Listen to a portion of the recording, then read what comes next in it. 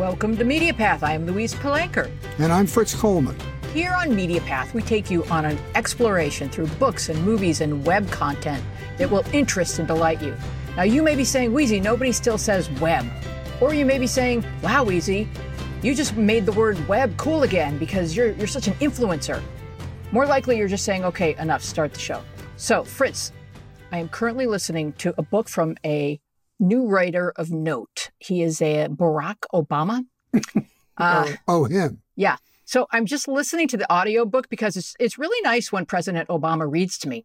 I just appreciate and like that. And I also like when media path travel finds overlapping narrative, which is where, like, when you dive deeply into a subject and then you find yourself kind of knowing the story that's about to be told because you read that story from another perspective from, say, Michelle Obama. Heard of her?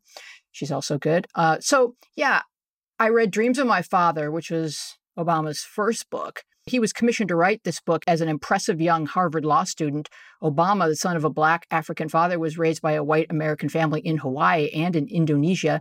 And he tells of his search for meaning and purpose in the world as a Black American. And then in Michelle's book, she talks about how her trajectory and her destiny intersects, intertwines, and then complements that of her husband. And I also really want to recommend podcast fans a podcast called Making Obama. It's from WBEZ Chicago.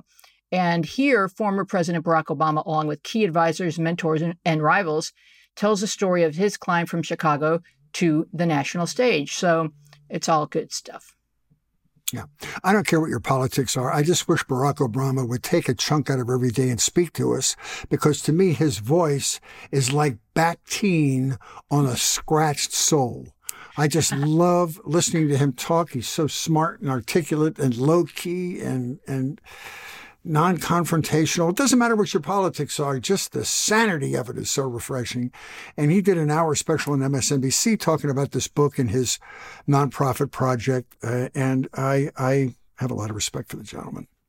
Yes. And he's written a lot of books. I read the second one. That I did. Oh, you did? Yeah. How was that? It was fantastic. You know, and I got the same feeling reading Hillary Clinton's book, where a lot of politicians you want to accuse of just coming up with some great bullet points to run a campaign on. But when you read both Hillary's book and Barack Obama's book, and this might be true for presidents from the other side too, they're just the most recent candidates, you realize that these were passions of theirs going back to the beginning of their public service. So it's not just about the platform, it's about their consciousness, about their soul. So I just loved reading it, and you know I'm a fan. I know, and I think when you read someone's book, you kind of learn who they are in a way that makes you feel like you know them. So if you're getting absorbed in politics at this phase of your life, and you want to know more about how the people who lead us, how they think and feel, and what guides and drives them and compels them, Joe Biden has 2 books, and the most recent called Promise Me Dad, and then Jill Biden, Dr. Jill Biden, has a book. So I don't know. I just think reading these books helps us feel like we're part of the whole fabric of what they're doing and how we're all going to, pull ourselves together and move forward in a positive way. So, yep. Now, Fritz, tell us about your friend who's joining Well, the podcast. I have a guest today. I'm so happy because I'm so passionate about this organization that we both share a passion for. She's Sharon Townsend. She is the development director for the Children's Burn Foundation, which is centered here in Los Angeles. I'm on the board of this organization, and it's a time of year when we want you to understand their mission. And I would implore you, this is not me just babbling about a passion. You need to go to their website and be moved by what they do. Their overall mandate is that every child who has been severely burned, not only in the United States, but around the world, every child under these circumstances deserves full support so they can have full lives. Children's Burn Foundation provides full recovery programs for burn victims, support groups for the family, camps, holiday parties, burn prevention, international programs. Since their inception, they have served 85,000 burned children. And I've said this, and Sharon knows I mean it. I think the Children's Burn Foundation, because they accept people from all over the globe, does more for international relations for the United States than the State Department does. This organization just kind of represents the best of America. We raise money so that children can support sometimes dozens of surgeries and the long, excruciating recovery process. This is a very long way to welcome my friend Sharon. Sorry, Sharon, I should have said welcome earlier. Oh, thank you, Fritz. It's just an honor to be here. And Fritz and I have had a long time relationship to fire departments and raising money. And so proud that he's been such a long time supporter as an MC of our gala every year for Children's Burn Foundation. You know, burns are a world global health crisis. The World Health Organization declared burns a world health crisis. And that's because there's 350 people that die every single day from burns. In the United States, burns are one of the top leading causes of death for children under the age of 14. And I bet you didn't know that scald burns are actually one of the top emergencies treated for children under the age of 5. And as you go through your day today, every 2 hours someone dies from burns, and every 23 minutes someone is injured from burns. And in Los Angeles, burns are happening more and more. You know that in California that fires have become just a long season. And there's been an increase in fires. And part of that is due, according to Ralph Terrazas, our LA City Fire Chief, because we're building and living in denser communities. In fact, last year alone, over 3,655 people died from burns in the United States. 340 of those are children. And the saddest part of this is most of those are preventable. The CDC reports that burns are one of the top injuries that are preventable. I want you to, when we do this gala every year, and these passionate people that support this organization, the transformative moment of the gala is when they show a child before their surgeries and then after, the miracle of the gift of these surgeons who are able to perform this work.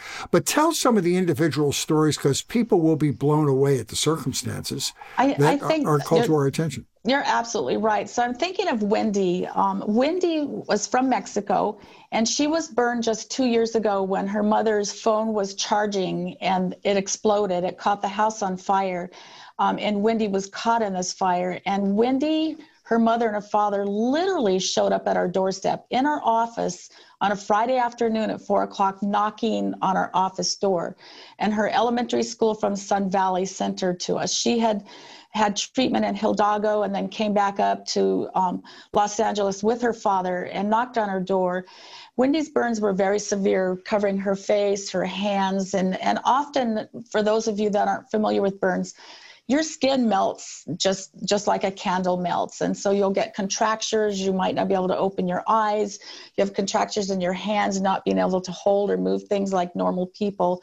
But they showed up at our doorstep, and this is a picture of Wendy here. Wendy, at the same time, suffered from bullying from her classmates in school.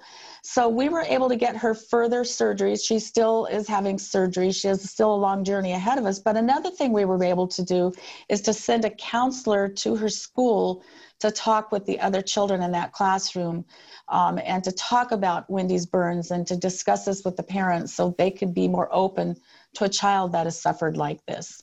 Unbelievable. And I want to tell another part of the story. These people came to the United States. They gave up their jobs in their home and moved here because it was the only place that would offer the treatment. Then when they got here, they couldn't afford the treatment. So they came to Children's Burn Foundation. You offered the many surgeries, the support for the family, the child life specialist, support for the family and socializing with other burn victims.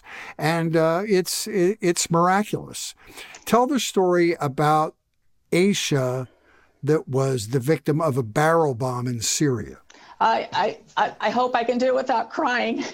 I actually had the privilege with Tanya, my program officer, to meet her at the airport when she came from Syria.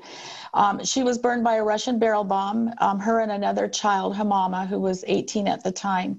And we worked together with the Syrian Institute, who was able to get them to the United States, worked closely with the State Department. Aisha and Hamama were burned so significantly to the point they almost needed a face transplant. And I can share with you, my husband and I were driving Aisha home from camp last summer, and turned around and looked at her because I heard this little child snoring, and looked in the back seat of her, buckled up in the back seat, and her eyes were wide open. And I realized because of her burn, she was unable to close her eyes and sleeps with her eyes open. And it was the most heartwarming experience. But I'm happy to say, as of recently, she's had extensive surgery. She now can actually close her eyes, something that you and I take for granted. She's had multiple surgeries on her face, her hands, and she will be here with us for a while. She's been here nearly 2 years with us. Yeah, and the thing about it is these surgeries are intensely expensive, although many of the surgeons, like it started out at the Sherman Oaks Burn Center with Dr. Grossman, who's world famous, and his son, but stuff is done all over. For instance, you facilitated Aisha getting her burn surgery at Shriners in Pasadena, her hand surgery at Cedars, and all this stuff is expensive. And one of the most expensive parts of it is not necessarily the medical procedures, but having the family in this country, often from poor circumstances, that can't afford it.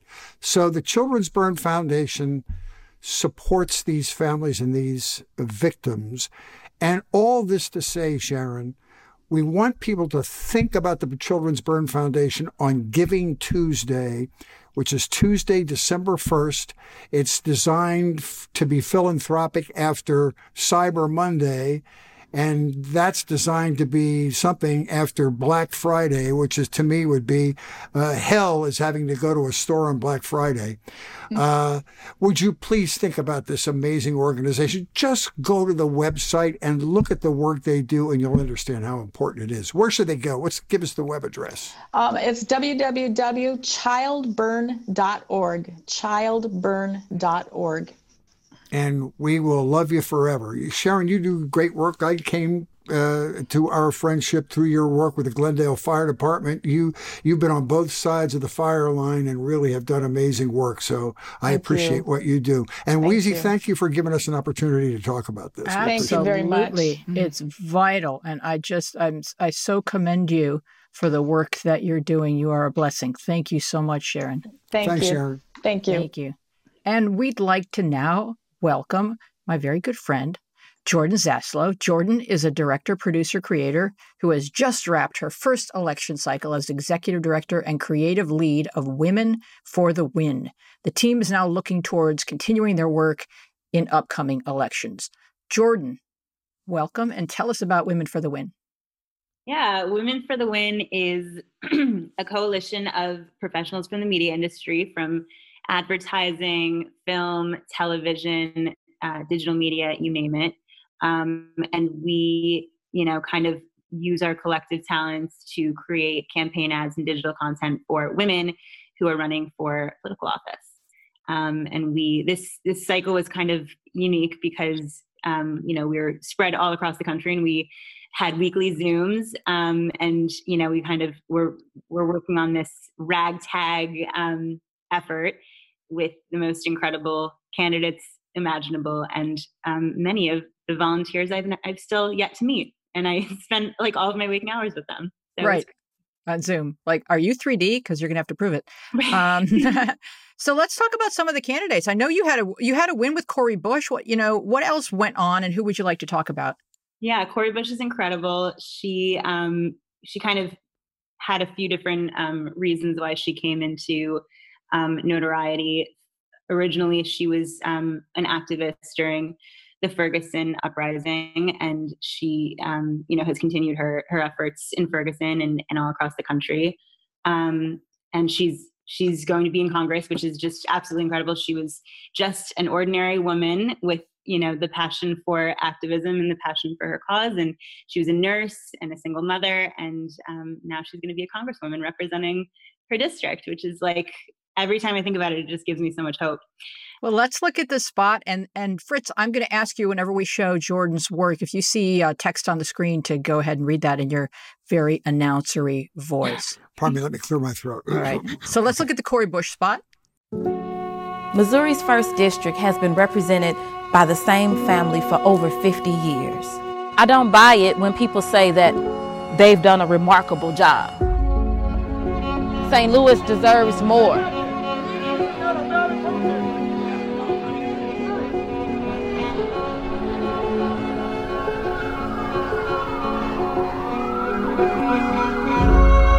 I'm someone who never thought I would ever run for Congress. I never thought I would ever run for office. I'm running for this seat because change has to happen. For years, I've been an essential worker. That heart for the community, that heart has to be seated in Congress. I'm running because my son's life matters. My daughter, her life matters. The lives of people all over our area, those lives matter. It's time for St. Louis to grow and to prosper, and that prosperity has to be felt by all St. Louisans. We will have an amazing St. Louis. You deserve it, your children deserve it, your legacy deserves it. I'm Cori Bush, and I approve this message. How does it feel to hear a politician say to you that they approve the message? You know what? So she became a little bit famous after she was in the documentary Knock Down the House. Yeah. But she didn't win in that cycle in, I think it was 2018. Yeah, AOC was the only one in that documentary who won that. And let's keep going. We actually worked with Paula Jean Swearengin also, who was also in that documentary. She also didn't win. She ran for senator of West Virginia. And she's another one who is just, I wish she won because West Virginia deserves someone like her. But Cori's a successor, a great success, and we're very happy. But when we first met her, she was just hoping that she was we met her before the primary, so she wasn't sure that she would win. It was still, a little bit of a long shot. People knew who she was, but they certainly, there was no reason to believe that it wasn't going to be a really tough fight, which it certainly was. So when we first met her, it was kind of like it was still a David and Goliath situation.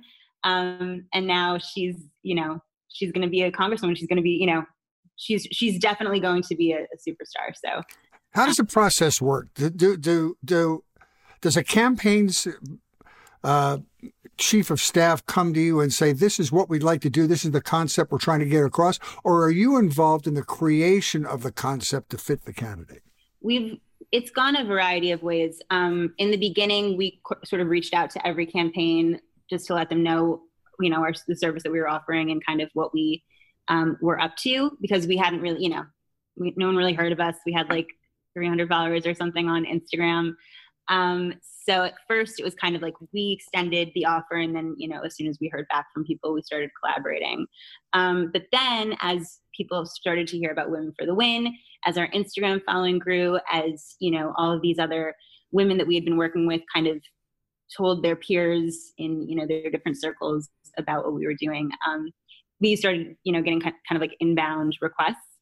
And oftentimes, at that point, they kind of were hoping that we would come with an idea. So it was both. It was like a collaboration for the most part, but, a lot of the time they didn't have time to think about the, the creative. So they were eager for us to just kind of hit the ground running. Mm-hmm. And would they usually approve your creation, or would they have notes and it was a work in progress as you communicated? That also varied, but I will say, from having worked in branded content before this, I have never in my life received fewer notes. Really? Oh my God. They were just like, thank you so much. This is great. Let's just throw her up online. The notes were often very specific, like, things with the FEC, compliance, making sure that we were following all the regulations. But in terms of the creative, I think they were just excited that a group of talented, talented creatives were contributing to their storytelling. Now, do you contribute towards helping it catch fire? Is that part of the package? We can. Often they are working with agencies who are doing that, but certainly we have political strategists, we have marketing strategists, we have a ton of different people from all areas of the industry who specialize in marketing and distribution. So yeah, that was definitely something that we helped with too. Some of your candidates that are from the smaller markets, I mean, television advertising is intensely expensive. And many people think the whole system of advertising should be revamped, where they bring back the equal time clause and a certain amount of political advertising should be free. Do you run into that in smaller markets, for instance, rural candidates, where you can do this great spot, but who can afford to buy the ads? It seems very expensive. That's a really good question. So the prices do depend on the market. So if it's a smaller market, it is usually less expensive. However, this election, as I'm sure you've read, was the most heavily funded election cycle like in recorded history. Yeah. So what ended up happening was that that inflated the prices of media buys. So, like for example, the Senate races in those states had tons of money coming in. So, and then they were all competing for these limited amount of spots on broadcast. So then, the people who could afford to do it funneled all of their money in, and then the down ballot candidates just kind of like didn't even have a chance. So that was like a bummer. And that's a really good point that you brought up, that we should definitely figure out a better way. Well, what's the difference, though, in terms of impact between something going viral or the potential for it to do that and actually being on broadcast television? People your age, I don't think you watch broadcast television, do you? You probably don't see commercials. So where are we in that balance? The problem is that there's so many different types of voters, and they're consuming their media in so many different types of ways. Mm-hmm. So when you're running for office and you have to, appeal to a wide range of constituents, it's going to be expensive. It's just, there's so many different ways that you have to reach out. And the biggest issue actually this cycle was the fact that a lot of the grassroots candidates weren't able to go door to door or have, pizza parties or town halls in person, which is usually like a very cost-effective way of meeting the voters where they are. So, yeah. That's a great point. Did you notice the difference in messaging? There's this big divide now, and we saw it in the election results, between urban voters, more diverse voting blocks in urban areas and the rural areas. You have to be really conscious of your messaging when you have, I don't want to say less sophisticated, but a more kind of a base rural audience for who you're working with. I mean, it just seems like there's such a big divide. You would have to target your political ads differently depending on the geography. Absolutely. In the case of our Senate candidates, that absolutely applied. In the case of our congressional and more local candidates, they kind of knew their districts, better than anyone, especially because for the most part, they lived there their whole lives. So in that case, we kind of looked to them for the messaging. Like, me, a girl who was, talking to them from Brooklyn, New York, I was literally like, oh, broadband is an issue in Alabama.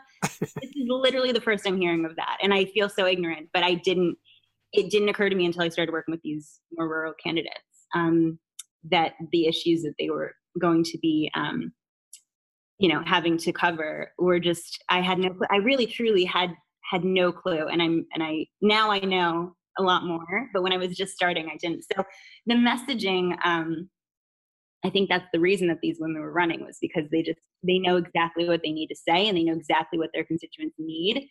And they were kind of the experts on, at least on what the messaging should be. And then we kind of did the rest. Did candidates tend to want uplifting messages, or did they want messaging that would go after?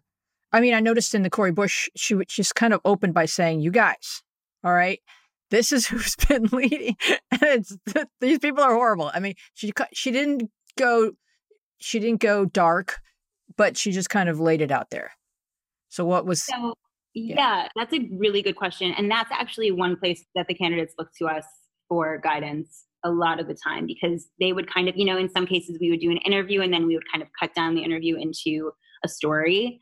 And in other and that was what we did with Cori, actually. And then in other cases, we would write a script, and the script would be, kind of like we'd go back and forth on what to say and how heavily how heavy-handed to be with the opposition stuff. And it varied. I mean, in some cases, like in the case of Cori, and we had other candidates that were running against incumbents, it was like, so, you could be extremely subtle and still get the point across. Like, this is what this incumbent has been promising you, has he delivered? And then kind of like fill in the blanks. We also had a lot of candidates who wanted to just kind of tell the audience about themselves because their story was so compelling and made so much sense for them to be the one representing the voters in their district, because they really truly were like the representative. Like that's, their background and the backgrounds of the people voting for them were so similar. Mm-hmm. Very relatable. So now, what are you hoping to do moving forward? I mean, it must have been, hopefully you slept in the morning after the election, and you have to be thinking, well, this really feels good to be able to use my gift in this fashion. Going into the field that you've gone into, to know that you can affect public policy in such a positive way in people's lives, it must be very gratifying. So what are you guys talking about moving forward? Yeah, we're talking a lot. We're trying to figure it out because there's so much to do and there's so many people to help. We're kind of figuring out, how to streamline the process and how to become more of a well-oiled machine so that we can, scale and we can sustain this model and, just continue helping people for decades to come. But I mean, in a perfect world, the system would change and we wouldn't be necessary anymore. Well, it just feels like there's a lot of crossed wires, and there's a lot of people who have never voted because they just always felt like, what's the point? Everyone's bad. And they're not getting the messaging accurately to understand how much their lives could change if they elected people who really do have their best interests in mind. And that's why they went into public life. So I feel like if you take the example of, let's say, Cuban American vote in Miami, just as an example, where people received propaganda, took it in, and voted accordingly. How can you get your message to people that need to hear the truth? Yeah, and I think that that's something that will absolutely be. I think that candidates in the upcoming cycles will have a much easier time with that issue than the 2020 cycle candidates. Just because I think the fact that our candidates were competing on the same airwaves and in the same media space as all of that propaganda, and they couldn't, kind of like tell their own story their own way in person. That was really hard. That was really, really hard. And there is so much disinformation, and especially in the red states. So I think, and that's, that is one reason why videos, digital content, and the like are, were critical this time, because it was literally the only way that the candidates could set the record straight. Would you accept business from a male candidate? Would Women for the Win accept business from a male candidate? Fritz, are you announcing your candidacy? No, here's what I'm announcing. I'm announcing that, as I said at the beginning, I think men could learn from your heartfelt approach to getting the point across that seems to be lacking in a lot of the real gritty street level politics of today. I was very moved by it, and I just think there's probably a male candidate or two that might benefit from your sort of a hug rather than hitting somebody in the face with a boxing glove. Mm. I don't know if that makes any sense. It does, because there's a male style to things and then there's a female style to things. We are different. We are wired differently. So accepting that, that's an interesting question. So I can answer both questions. I can answer Fritz, your question, and also Weezy's question about upcoming projects and what we're going to do next. A lot of the team members from Women for the Win have been looking for a way to kind of get involved in, the off cycle. And I already have my company, Love and Fireworks, which has, before the election had been doing branded content and other types of content. So now we're expanding our offering, and we're going to be producing campaign content and social impact and political action committees content as well. So if a male candidate would like to work with us, should go through that channel. Oh, that's wonderful. Well, now your mother said that I must ask you about the title of your company, Love and Fireworks. Yes. So Love and Fireworks is the name of my company. And it comes from a story that has now become legend in my family. My parents got married on the 4th of July. So my mother inscribed my father's wedding band, Love and Fireworks Always. Oh my God. The That's company awesome. name is just a little nod to their love. Oh, well, that's beautiful. Very Thank cool. you. Well, this has been a big year for female candidates. 18 and 20 were both, we broke through a couple of barriers there. It seems like we're coming into a banner time for your mandate, which is to support female candidates in whatever their political ambitions are. Absolutely. Yeah. Or trans and queer and everybody. Yeah, or whoever. And another thing, younger people, Gen X, Gen Y, are very digitally sophisticated, and they're very savvy to being manipulated. Do you find it difficult to create something that can appeal to them and not tune them out or raise their BS antenna as they're hearing a message? I only know that because I have a 20-year-old daughter, and it's impossible for me to sound credible with anything that comes out of my mouth. And so I just wonder if it's a difficult messaging time because of the sophistication of kids with social media and online time. So that's a good point. And it's funny that you should ask that, because in this age, and I think that this is kind of a trend that's just been more and more on the rise. It's like 2015, which is like this trend of authenticity in content. And so while, I started my career in Hollywood, as Louise knows, and like the glossy, high production value, big budget look, is still coveted in many areas of the industry. In digital content, which is what, Gen Z is and millennials are mostly consuming, the more authentic something looks, the better. And the more it will be, the more, I guess, viral it will probably go if you're trying to make it go viral. Just because, we're watching our friends live their lives, selfie style all day long. So the minute that something looks like, glossy and a little bit more, higher production value, we're kind of like, we skip past it because we think of it as an ad. So if you make something, sometimes even if we had a bigger budget, we would use a Canon or like, a DSLR just to make sure that the content looked more authentic, so it wouldn't get. Well, I want to show an example of some of the content that you create for clients, and for example, the American Greetings. And I just want to warn you, please, at home, have a tissue handy, and we're going to talk to Jordan about her process and take a look at the American Greetings Give Meeting campaign, if you will, Franny. Open when you need to feel loved. I'm doing Fritz's job. Oh, I'm sorry. These people think they're here to talk about the most meaningful card they ever received. We have a surprise waiting for them. My stepchildren I met when they were about 9. I was very surprised when I got my first Mother's Day card. I didn't know if I would get one. I don't have any biological children. I was serving a woman at a restaurant, and then at the end of it, I dropped the check. When I came back to the table, there was nothing on the table, no tip or anything. 2 weeks later, I get this card. This is something I will keep for the rest of my life, honestly. My card is from my guidance counselor, Miss Gravel. She helped me get into college. My friend left me this card one day. I'd been having some difficult things going on with my family. It's exactly what I needed, and I didn't even know it. My math teacher gave me a box that had 10 letters in them that I could take with me when I moved to New York.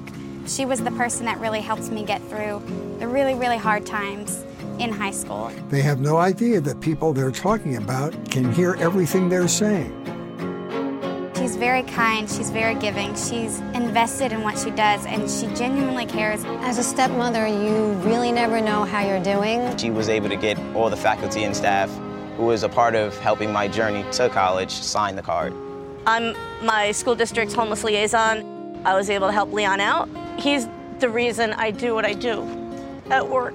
We were coming from Lancaster, Pennsylvania to surprise Lisa. She was a waitress who had waited on us. I don't think I've gotten the chance to tell her how much this meant to me at the time and still does. Maybe I'll write her a card and let her know. And I hope that I can make her feel half as, oh my God.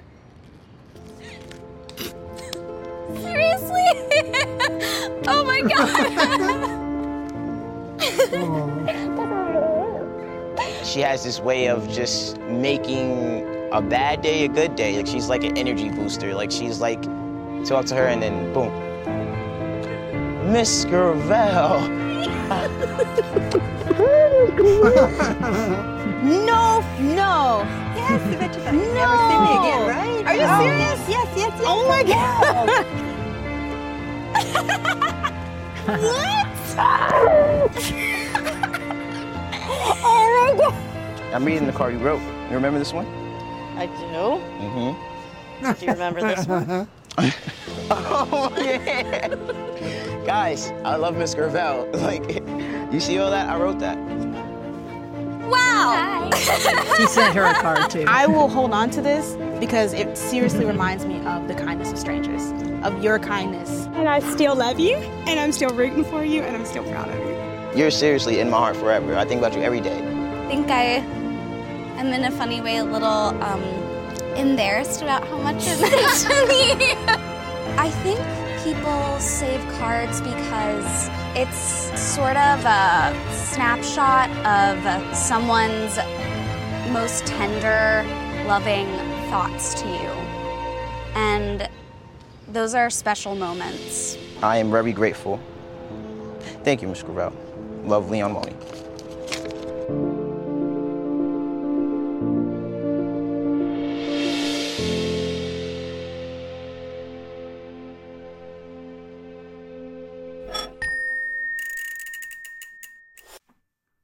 Wow. Oh, man, I'm telling you right now.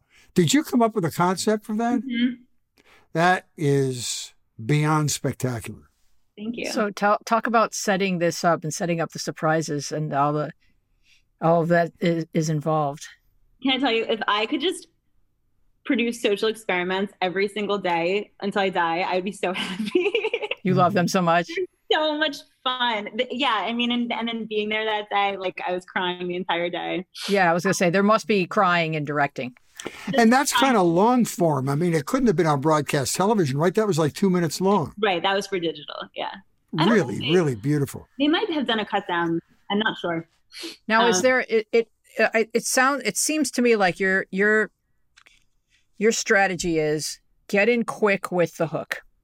So there's an emotional investment within the first, 15 seconds. I don't know if you have this down to a formula, but it's like right away you're like, okay, I'm ready to go. Let's see what happens. Because you lay it out there just real simply with the text on the screen. Here's what we did. Here's what's about to happen. And people are like, yeah, sign me up. So learning how to create content for the digital age is a completely different formula, I guess is a good word for it. Because no one bought tickets and, filed into a theater to watch what you made. Like, you kind of have to draw them in with the actual content. You can't just hope that they'll stick around to see if it's good or not. You have to, kind of set the stakes, make sure that there's a reason for them to keep watching, that they know, and, they have just enough context to know that this is something that could be interesting to them, and not all the context, because, you have to have a curiosity gap. So that's very, that's a good observation, Wheezy. And then you have to call Mrs. Grinnell, like, what are you doing? I'm sending you a ticket. I mean, right? You have to organize. Yeah. That was really crazy to organize, especially because, in a lot of those cases we were going off of like a first name, like literally a first name. So that you didn't tip the payoff. You had to say like, okay, well, who meant a lot to you? Like so the Madge. Okay, good luck. The call out was, we did a call out and we asked people to submit themselves and the cards that they have been keeping for years. So it was true. That really was the call out. And then people submitted their stories and submitted the cards and what they said and, a little bit of the story behind them. And then we, went through hundreds of submissions and chose the most compelling ones. And obviously, because we were producing this and we didn't have a very big turnaround, many of the stories, hopefully were as easy to pull off as possible, and still, be compelling. But yeah, it was truly in some of those cases, it was like, I don't know her last name. She was she was this woman that I saw one time. This is the lady in the restaurant. Wow. Like, how did you find her? Right. I know. Yeah. I don't know how we did it. I keep thinking we just, and that's actually a lot of the people on my team, have journalism backgrounds, which I think is useful. Do you have the same members of your team doing the political stuff as doing the non-political stuff? Some of them, yeah. Some of them are the same. A lot of them are the same.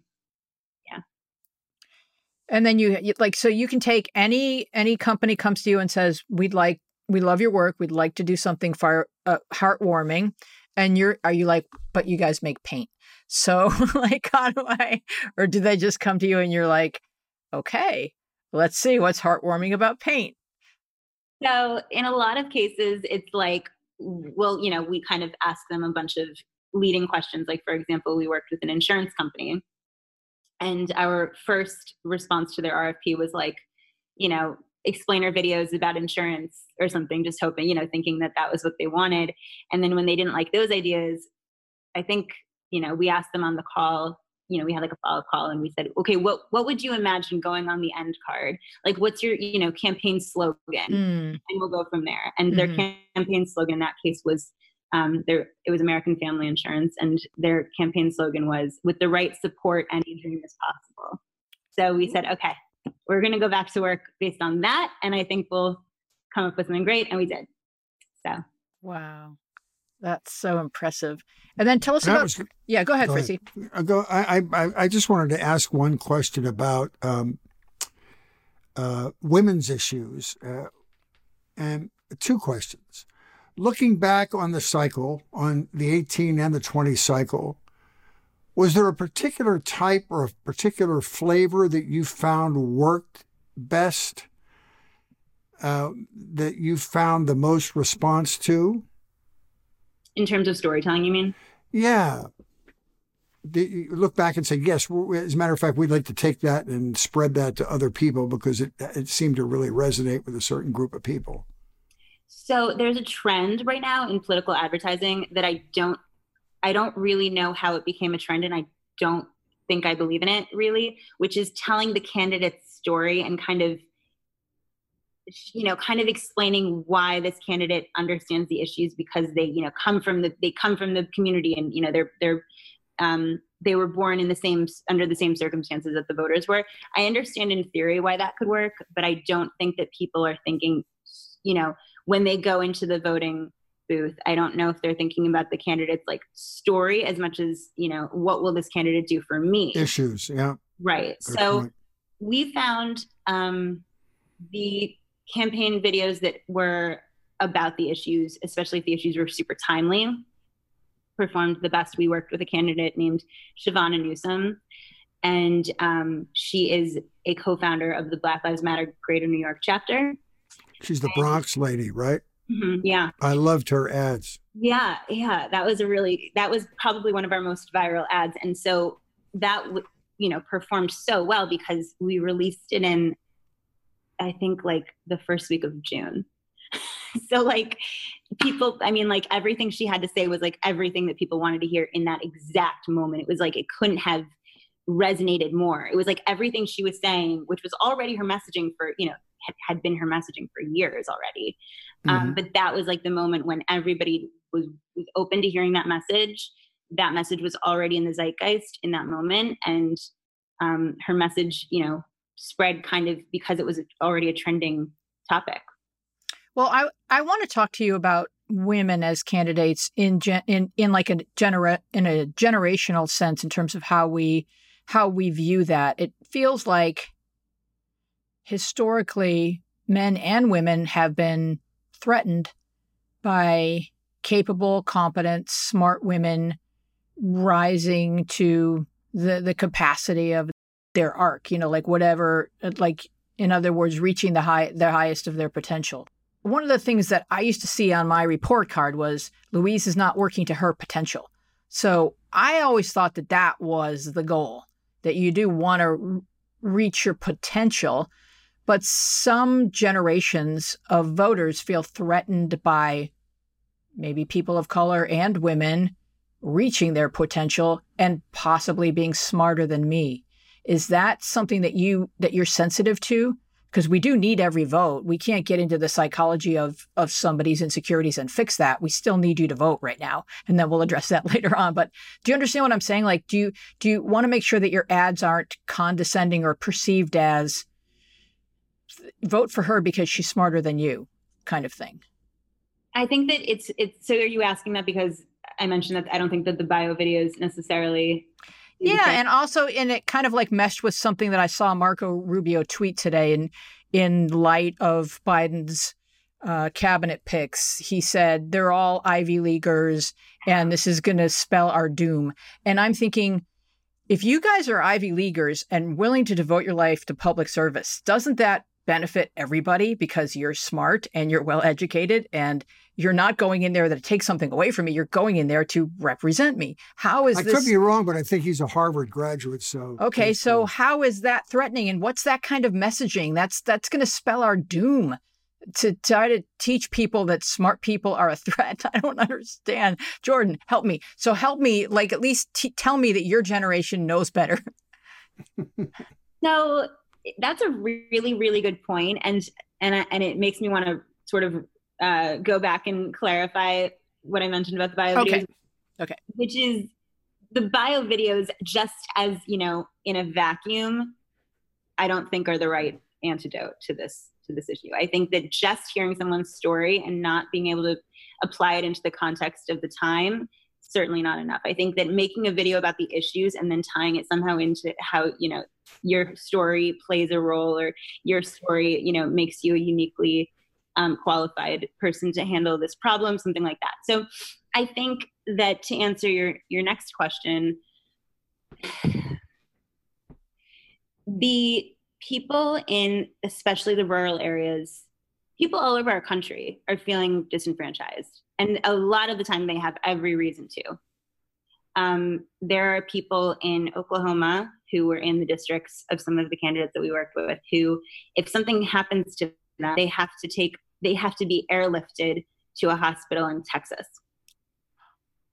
So they are kind of past the point of caring where their leaders went to college. It's kind of like purely a matter of survival. Right. Yeah. So to them, it's like, if you have all of this, experience and all of this money, and, you're in this like elite class that I've never even like met, and I don't even care because I'm just trying to survive.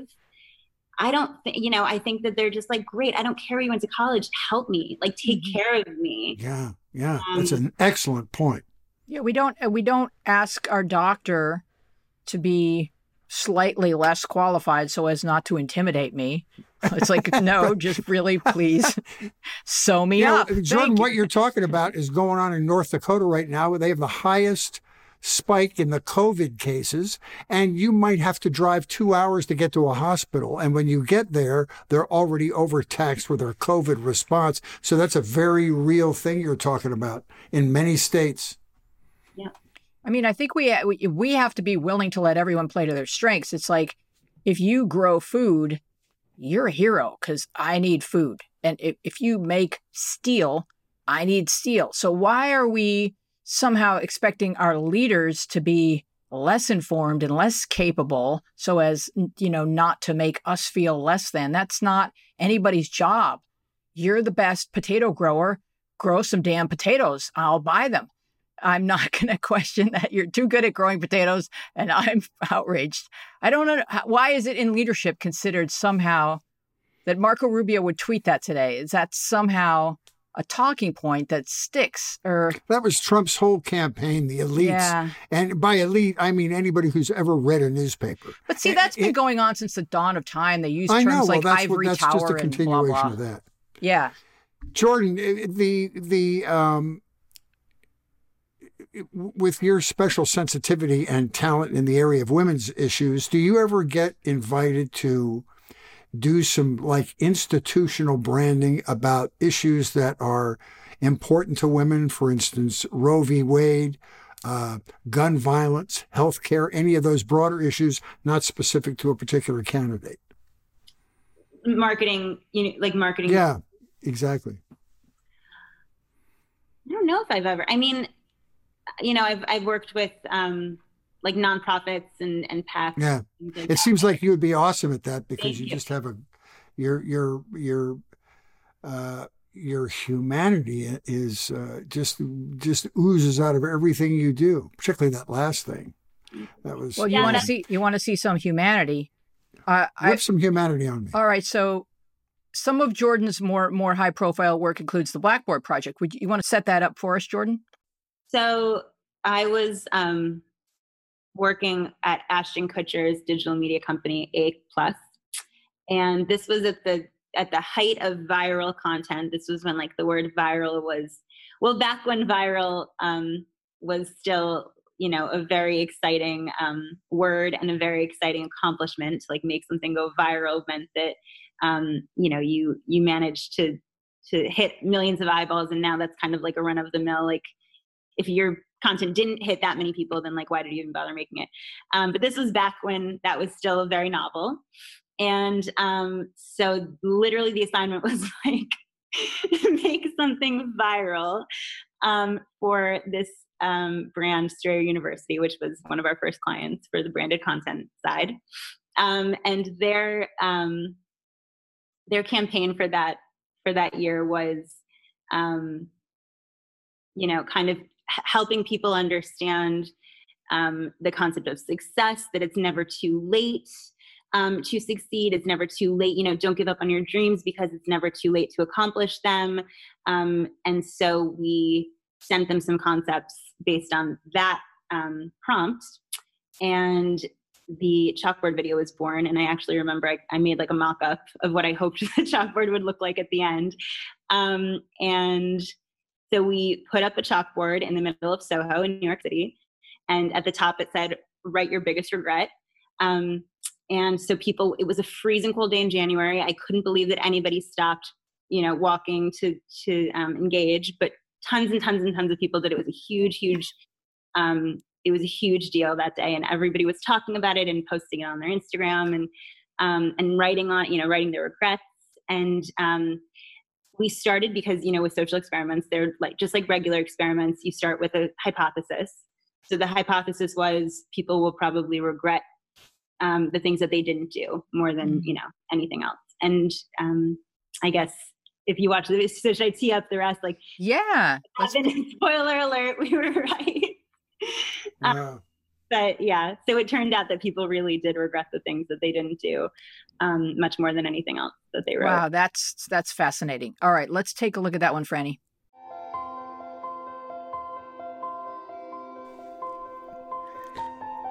Write your biggest regret. This chalkboard stood in the middle of New York City on a cold day. This guy's they're taking pictures of it.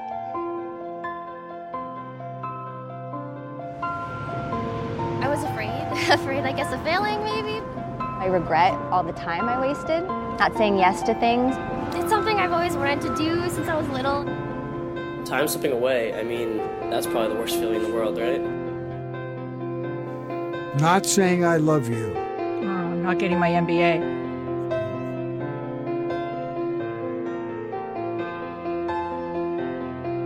Never going after my dreams. I've got loads of friends from different walks of life, and it's really hard to keep in touch with everyone. Up until recently, I was homeless. If I hadn't hurt the people that I had, maybe I wouldn't have been. I wanted to do so many things, but I could never seem to find the time. I did all the things that were like Plan B. I just never did it. Burning bridges. Wow, beautiful. Never applying to med school. Wow. Thank you. Jordan wrote not having enough chalk. That's good. All right, y'all. Enjoy. I love him. I love him. Staying in my comfort zone. Yeah. As the board filled up with so many different stories, we noticed almost all of these regrets had something in common. Not pursuing acting, not getting involved.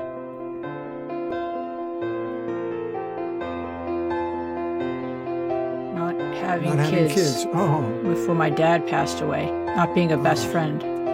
They were about changes not taken. They were about words not spoken. They were about dreams never pursued.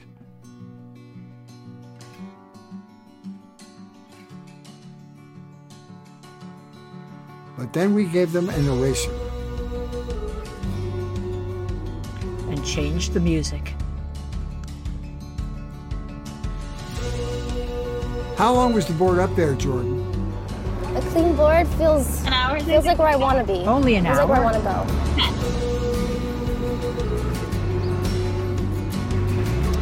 That it's not my regret anymore. It's hopeful. Not following my artistic passions. It means there's possibility.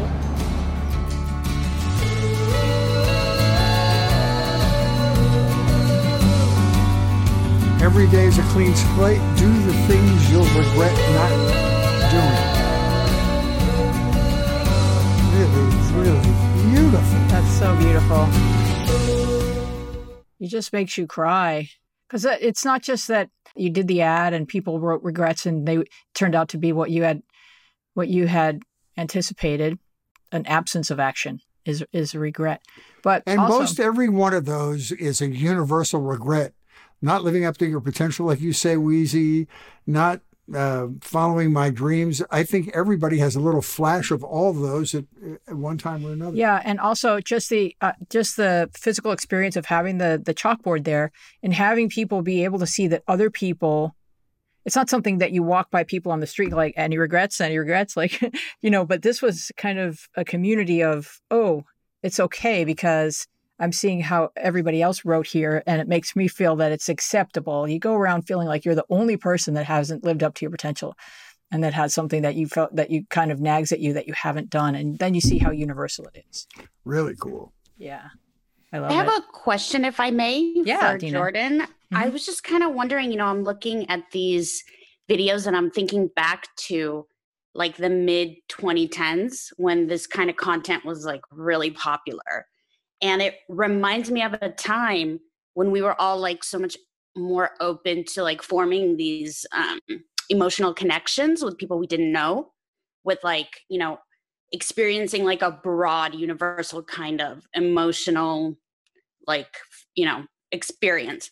But I'm wondering if, Jordan, you think that, as you referred to them, like these social experiments have a place now in a world where we're like really kind of yearning to bridge these divides that we feel like we have, but like we ultimately, want to feel like we're all, coming from the same place, yet we're so divided by our political differences and the things that are kind of tearing us apart. I'm wondering what you think about the potential is for this kind of content to come back in that way.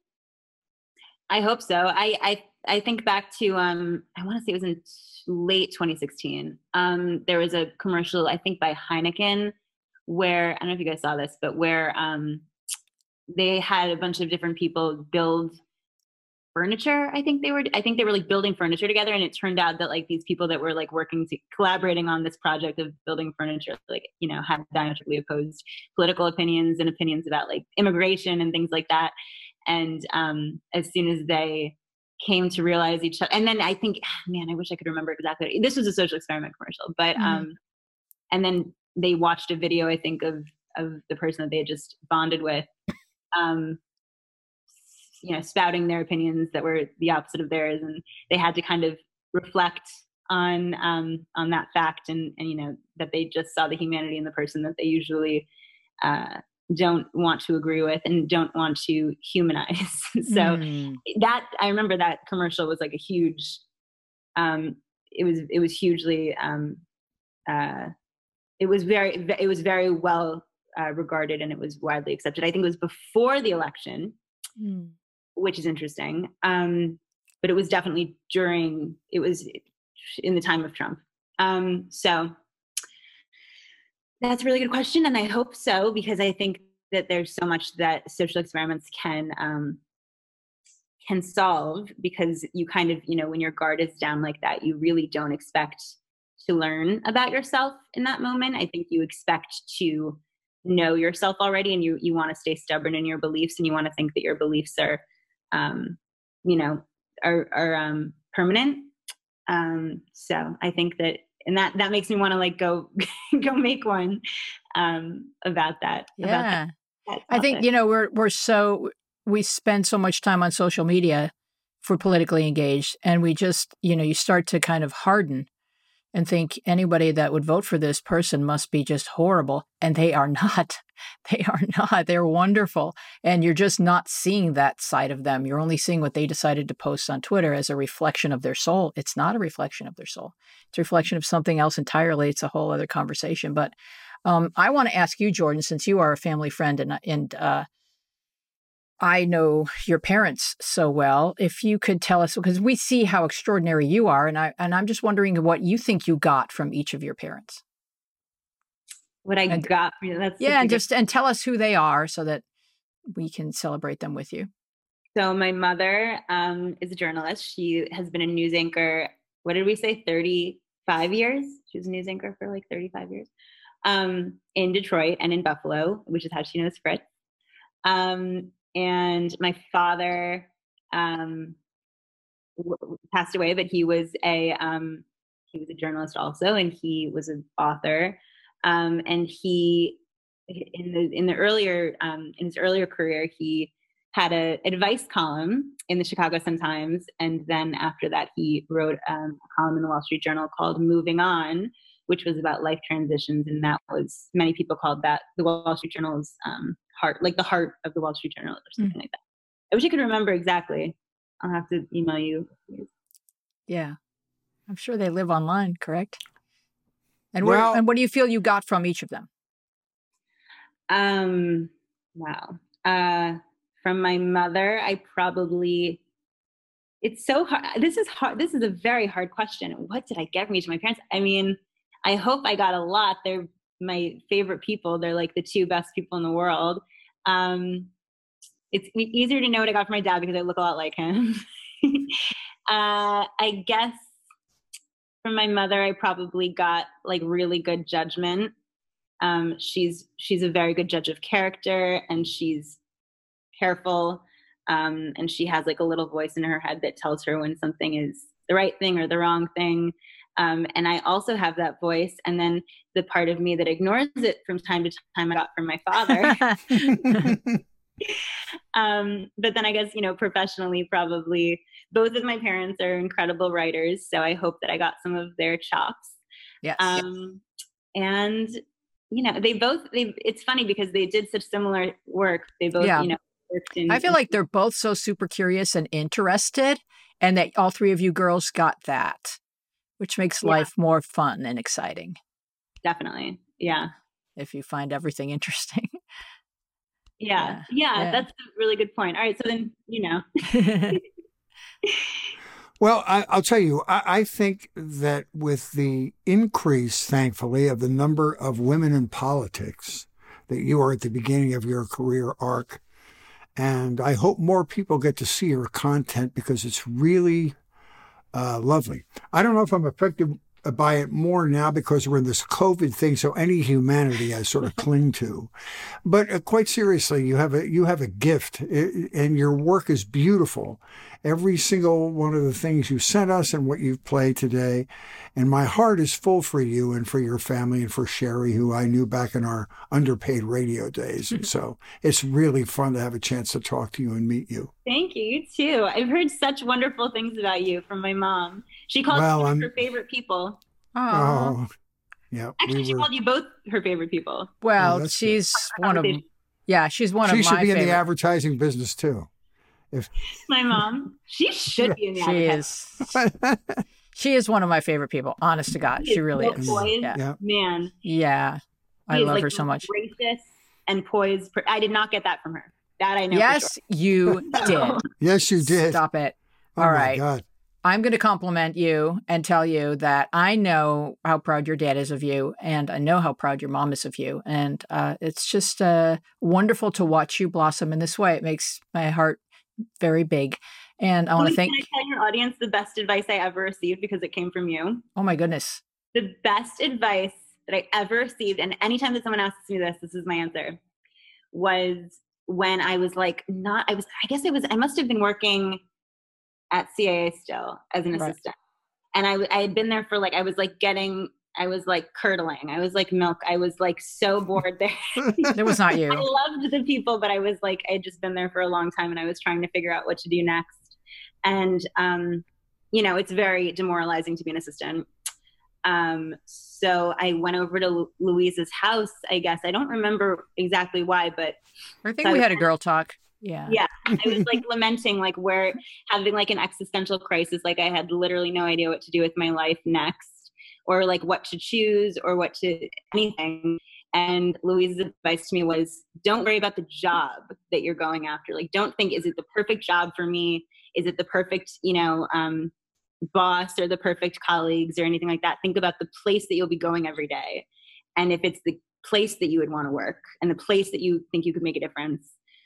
Because as long as you can get in the door of the building or, in the atmosphere of the things that you do want to be a part of, you will figure out a way. And that was such great advice. That was just really wow. I think so, because I think that once you're in, you walk the halls and you speak to people and you look at someone and you picture, and I probably gave you this a little lecture, you picture, could I do what she's doing? Could I do what he's doing? Would I picture myself doing that? Then you meet them and you say, can I stay late? Can I sit and watch? Can I shadow you? And that's it. So that worked. Totally. Oh my God. Yeah. Are you kidding? That was you know what? I was a writer when I made that, when I made the chalkboard video. I had been a writer at Ashton Kutcher's company, just writing, not doing video. Mm-hmm. And I knew that I wanted to do more than write. I wanted to do other things too, in addition to writing. And just by working at that company in that office building, I had the opportunity to create the video department of the company. So yeah, and I think a lot of people, a lot of young people, don't really realize how amazing people really stand out. Because a lot of people are just walking through their day. And when you see those sparks, when you're working somewhere and you see that young person and she's a spark, you notice her and you give her opportunity. You give these people opportunities because they're showing such an interest and they're going above and beyond. And every time you turn around, they're doing something that needed to be done before they were told it needed to be. Those are the people that get to do more fun things. You do the unfun things. You grind it out first 5 years of adulting. And then the next thing you know, someone's giving you these opportunities that are fun. And that's kind of... I'm glad you're not there anymore, though. You're not getting into that meat grinder of talent representation and packaging and all that Hollywood nightmare. You're way too gifted for that. But she learned from it, yeah. Oh my God. And it was the best. It was so, it was, my mom says it was the best experience of my life, because before that I couldn't even find my keys any time that I was looking for them, literally ever. And then a lot more organized. I mean, another key to life is not just learning what you want to do, but ruling things out. And so that's part of heading in the general direction and going, okay, not a lot of this stuff, but more of this stuff. I loved it. Yeah. I really loved it. I loved the people there more than anything. They were my, my dad died when I was working there, and they were the most incredible support system. Oh. Yeah. I'll never forget them. It was time to leave when I had that conversation with Louise, but no regrets. Yeah, I think we all... What was your first job in broadcasting, Fritz? I worked for Armed Forces Television and Radio. And then when you left the Navy... The beauty of that was, you were, even if you sucked, you would never get fired. You just had to show up, have shined shoes, always say sir, and it didn't matter if you knew anything or whether you were any good, you would never get fired. And that's a gift, to have the ability to not get fired from your first job. Oh, to have the ability to fail and learn from it. Yes. and not get fired. It was the most liberating thing. But when you left the Navy, was your first job in broadcasting actually being on the air? Yes, it was. I was out of work for one day.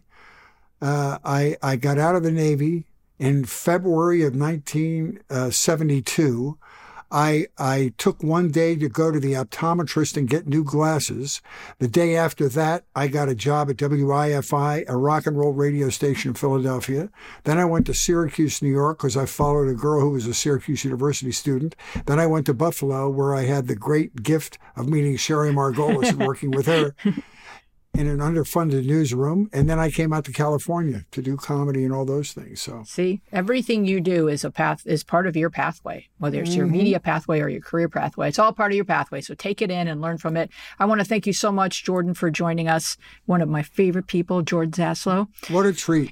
Here come the closing credits. We would love for you to join us online on Instagram and Twitter, where we are at MediaPathPod, and on Facebook, where we are MediaPath Podcast. You can find full episodes with all kinds of bonus visual content on our YouTube channel, MediaPath Podcast. And thank you to our guest, Jordan Zaslow, and to Sharon, say her full name, Fritzy. Townsend, Sharon Townsend. Sharon Townsend. Our team includes Dina Friedman, Francesco Demanda, Mosey Masenko, John Maddox, Bill Filipiak, Thomas Hubble, and you. Thank you for joining us. Thank you for being a part of this adventure. I am Louise Palanker here with Fritz Coleman, and we will see you along the media path.